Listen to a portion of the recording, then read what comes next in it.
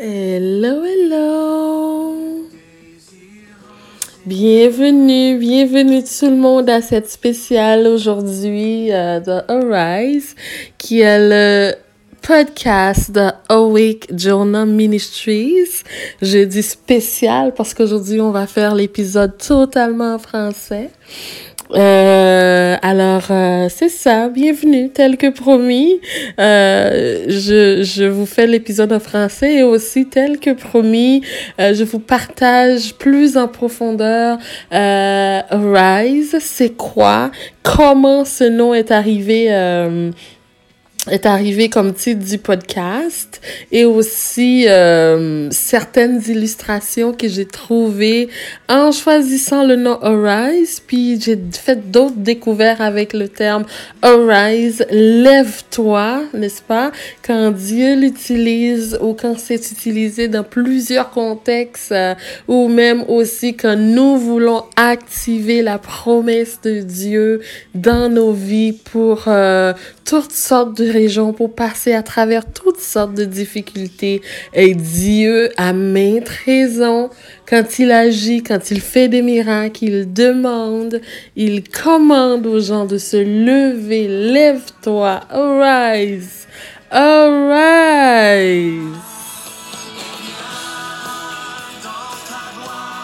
Oh oui, je suis toute contente aujourd'hui pour enregistrer cette émission. Alors, sans plus tarder, comme vous pouvez le constater, on est déjà dans le vif du sujet. On n'a pas beaucoup de temps, là. Tu sais, moi, je rentre toute excitée, une petite introduction et boum, on attaque. Donc, maintenant on de ton plus sérieux. Merci d'être branché. Merci. Alors, je vous parle aujourd'hui de Arise. Lève-toi. Je vous ai déjà fait une petite illustration, un bref parcours, comment j'ai... l'idée du podcast m'est venue.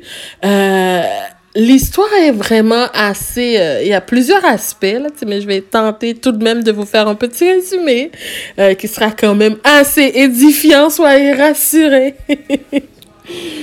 Donc, vers début 2020, j'ai perdu mon père, comme plusieurs le savent déjà. Et cela a fait un grand bouleversement de ma vie. J'ai eu l'appel de Dieu, je constate la main de Dieu sur ma vie pour le ministère depuis un certain nombre de temps. Je me sentais comme vraiment non qualifiée, si je peux utiliser le mot de cette façon, pour la tâche que j'ai vue, pour la mission que Dieu a mis sur ma vie. Je priais, je dis, mon Dieu, pourquoi moi? De plus en plus, et certains faits sont devenus évidents et que je devais me lancer. Mais comment le faire? Je savais pas, je me sentais toujours dans l'embarras pour aller, en tout cas pour le concrétiser. L'idée était là, mais le mettre en œuvre était pour moi très difficile. De un, faute de ressources, puis de deux, je me sentais tout le temps non qualifiée. Même encore à ce jour, je prie à tous les jours, je demande la toucher, je demande l'onction de Dieu pour avancer parce que c'est une tâche vraiment qui est très demandant pour le dire ainsi. Alors, avec la mort de mon père, ça m'a fait réaliser que j'étais dans un sommeil profond, au milieu d'un tumulte, au milieu d'une tempête, au milieu d'une vague, au milieu de la mer. Puis, Dieu m'avait dit initialement, lève-toi et va faire telle chose. Tel qu'on voit dans Jonas 1er, quand Dieu... Dans le verset 2, quand Dieu envoie Jonas, il lui dit, lève-toi, va à Ninive. Puis moi, j'ai décidé de faire autre chose. J'ai fait toutes sortes de choses pour ne pas faire ce que je devais faire. Mais en plein tumulte, j'étais confrontée à moi-même. La solution était qu'il fallait que je prie Dieu, qu'il fallait que personnellement je rentre dans une comment je peux dire, dans une consécration avec Dieu. Et lève-toi, a dit au verset 6, le pilote du bateau où se trouvait Jonas à la mer de Tarsis, quand il devait aller pour aller prêcher à Ninive, quand il était dans le bateau vers Tarsis au lieu de Ninive. Puis le pilote lui dit, lève-toi et invoque ton Dieu. Tu sais, tout le monde, on est là, on est dans la tempête, puis tout le monde s'active, puis toi, tu dors. Puis j'ai relu ce passage alors que je traversais un moment difficile, puis je me suis retrouvée. Puis c'est là que m'est venue l'idée du podcast, c'est là que a pris forme tout ce que je devais faire. Puis j'ai eu la vision, j'ai eu des passages, j'ai eu plusieurs illustrations que j'ai déjà partagées avec vous. Fait que de façon formelle, le mot arise, lève-toi, ça vient de là. Et en faisant plus de recherches, de 1 pour l'épisode aujourd'hui, puis de 2 à travers mes études personnelles, Dieu, à travers Jésus, ou Jésus, fils de Dieu, quand il était sur la terre pour faire sa mission, et même avant la venue de Dieu, on a vu dans l'Ancien Testament plusieurs situations où que Dieu a dû dire à ses serviteurs, lève-toi, arise and do that, lève-toi et fais ci. La première, on a plusieurs exemples dans Genèse avec Abraham, etc. Mais je vais vous parler aujourd'hui d'un petit passage, mais je dis petit là, parce que je vais juste prendre une petite illustration à travers ça. Dans Josué, le chapitre 7 dans l'Ancien Testament, suite à la défaite du peuple Israël, à cause que le peuple était en infidélité par interdit, il faisait des pratiques interdites devant Dieu. Puis quand ils allaient combattre, puis ils ont perdu une bataille.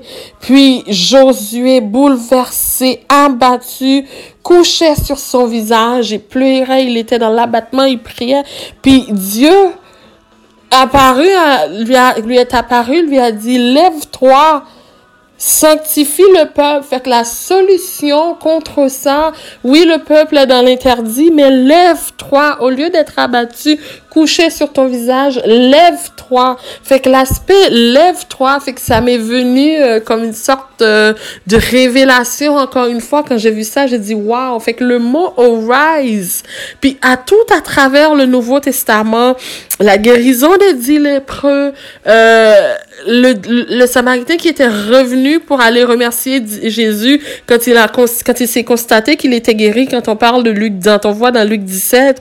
Puis Jésus lui dit, lève-toi, va, ta foi t'a sauvé. Quand les 9 autres se sont ont allé à leur activités différentes, mais lui, il a reconnu, il a eu le cœur reconnaissant, il est retourné sur ses pas pour aller remercier Jésus, puis Jésus lui a dit, quand il se prosternait, puis Jésus lui a dit, lève-toi, va, ta foi t'a sauvé. Fait que l'action de se lever, l'action, lève-toi, active toutes sortes de choses. On voit que lève-toi, active le pardon pour le peuple Israël quand Josué devait les sanctifier. On voit aussi que le lève-toi, active le salut par rapport aux 10 lépreux.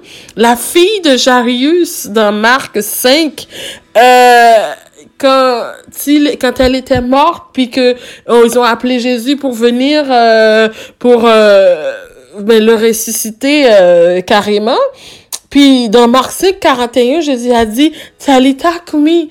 Fait que ce qui signifie, le verset le traduit, jeune fille, lève-toi, je te le dis. Fait que pour des situations qui sont mortes, des situations, Dieu ne fait rien sans activer, sans l'activation. Puis moi, je réalise le mot lève-toi, c'est l'activation de la foi, l'activation de peu importe ce qu'on veut faire. Puis à travers ce podcast, je me disais, mon Dieu, j'ai pas la parole. Je me disais, mon Dieu, je suis pas qualifiée, j'ai pas l'étude de théologie. Tu m'appelles pour partager ta parole, pour prêcher, pour Mais Dieu a dit, lève-toi, va en parlant, je vais mettre les paroles dans ta bouche. Et c'est ce que je constate. C'est sûr que je ne suis pas... je disais tout le temps, je ne suis pas éloquente, je ne suis pas si. Je voyais toutes sortes d'obstacles. Mais en me levant, mais oui, tu peux faire des recherches, tu peux commencer à parler, tu peux partager certaines histoires. Alors, le mot arise est parti de là. Et même pour activer des situations qui traînent, quand on voit dans Genèse 17, après 24 ans dans l'attente de la promesse, tu sais, El Shaddai dans Genèse 28, verset 3, Dieu s'est révélé à Abraham d'être El Shaddai. El Shaddai, bless you, I am, il est. Donc, pour se lever, il faut croire dans celui qui est. J'active ma foi parce que El Shaddai bless me, El Shaddai me bénit, El Shaddai m'accompagne, El Shaddai me va. L'action de se lever active. Même Jésus, l'homme qui était au bord de la piscine de Bethesda pendant 38 ans, dans Luc, l'homme au bord dans Jean 5, excusez-moi, les passages se mélangent dans ma tête un petit peu. Dans Jean 5, au bord de la piscine de Bethesda, on a vu dans les passages que c'est une piscine qui avait 5 portiques et les gens étaient tout alignés à chaque portique, puis quand l'ange activait l'eau, puis ceux qui avaient de la famille les poussaient, etc. Puis quand Jésus est arrivé vers le monsieur qui était là depuis 38 ans, il lui demande qu'est-ce que tu veux, puis la personne s'est mis à... Moi, je n'ai personne pour me jeter dans l'eau, il s'est mis à donner à Jésus toutes sortes d'excuses. Mais Dieu ne demande pas d'excuses. Qu'est-ce que tu veux? Lève-toi, prends ton lit et marche. Active. Fait que peu importe ce que tu as, peu importe ce qui arrive dans ta vie, c'est la période d'action. Il faut se lever, on se lève, on active notre foi. Dieu va faire le reste. Des fois, on attend une bénédiction, mais on est là, on n'a rien activé, on n'a rien, mais tout ce que Dieu va faire, on va en parler dans notre prochain épisode, ça va partir avec une action, avec quelque chose que tu as. On a vu l'enchaînement dans cette dans la deuxième saison, autant marqué à the appointed time. Ce que Dieu avait en motion, ce que Dieu faisait ce qui se préparait dans l'arrière-plan va se mettre en action quand tu te lèves. Alors, dans le prochain épisode, on va voir qu'est-ce que Dieu va utiliser une fois que tu t'es levé. Alors, j'espère que ces mots étaient pour quelqu'un, que quelqu'un a été béni par ces paroles. Je suis toujours dans la joie et je me sens très, très, très, très humble de le dire à tous les fois, de partager la bénédiction de Dieu, que Dieu te garde et te protège et te bénisse, qu'il fasse luire sa face sur toi et te donne la paix. C'est la bénédiction que je partage toujours après les épisodes. Alors, soyez bénis. Ici, c'était Rachel pour cet épisode de Arise. Bonne semaine. Bye.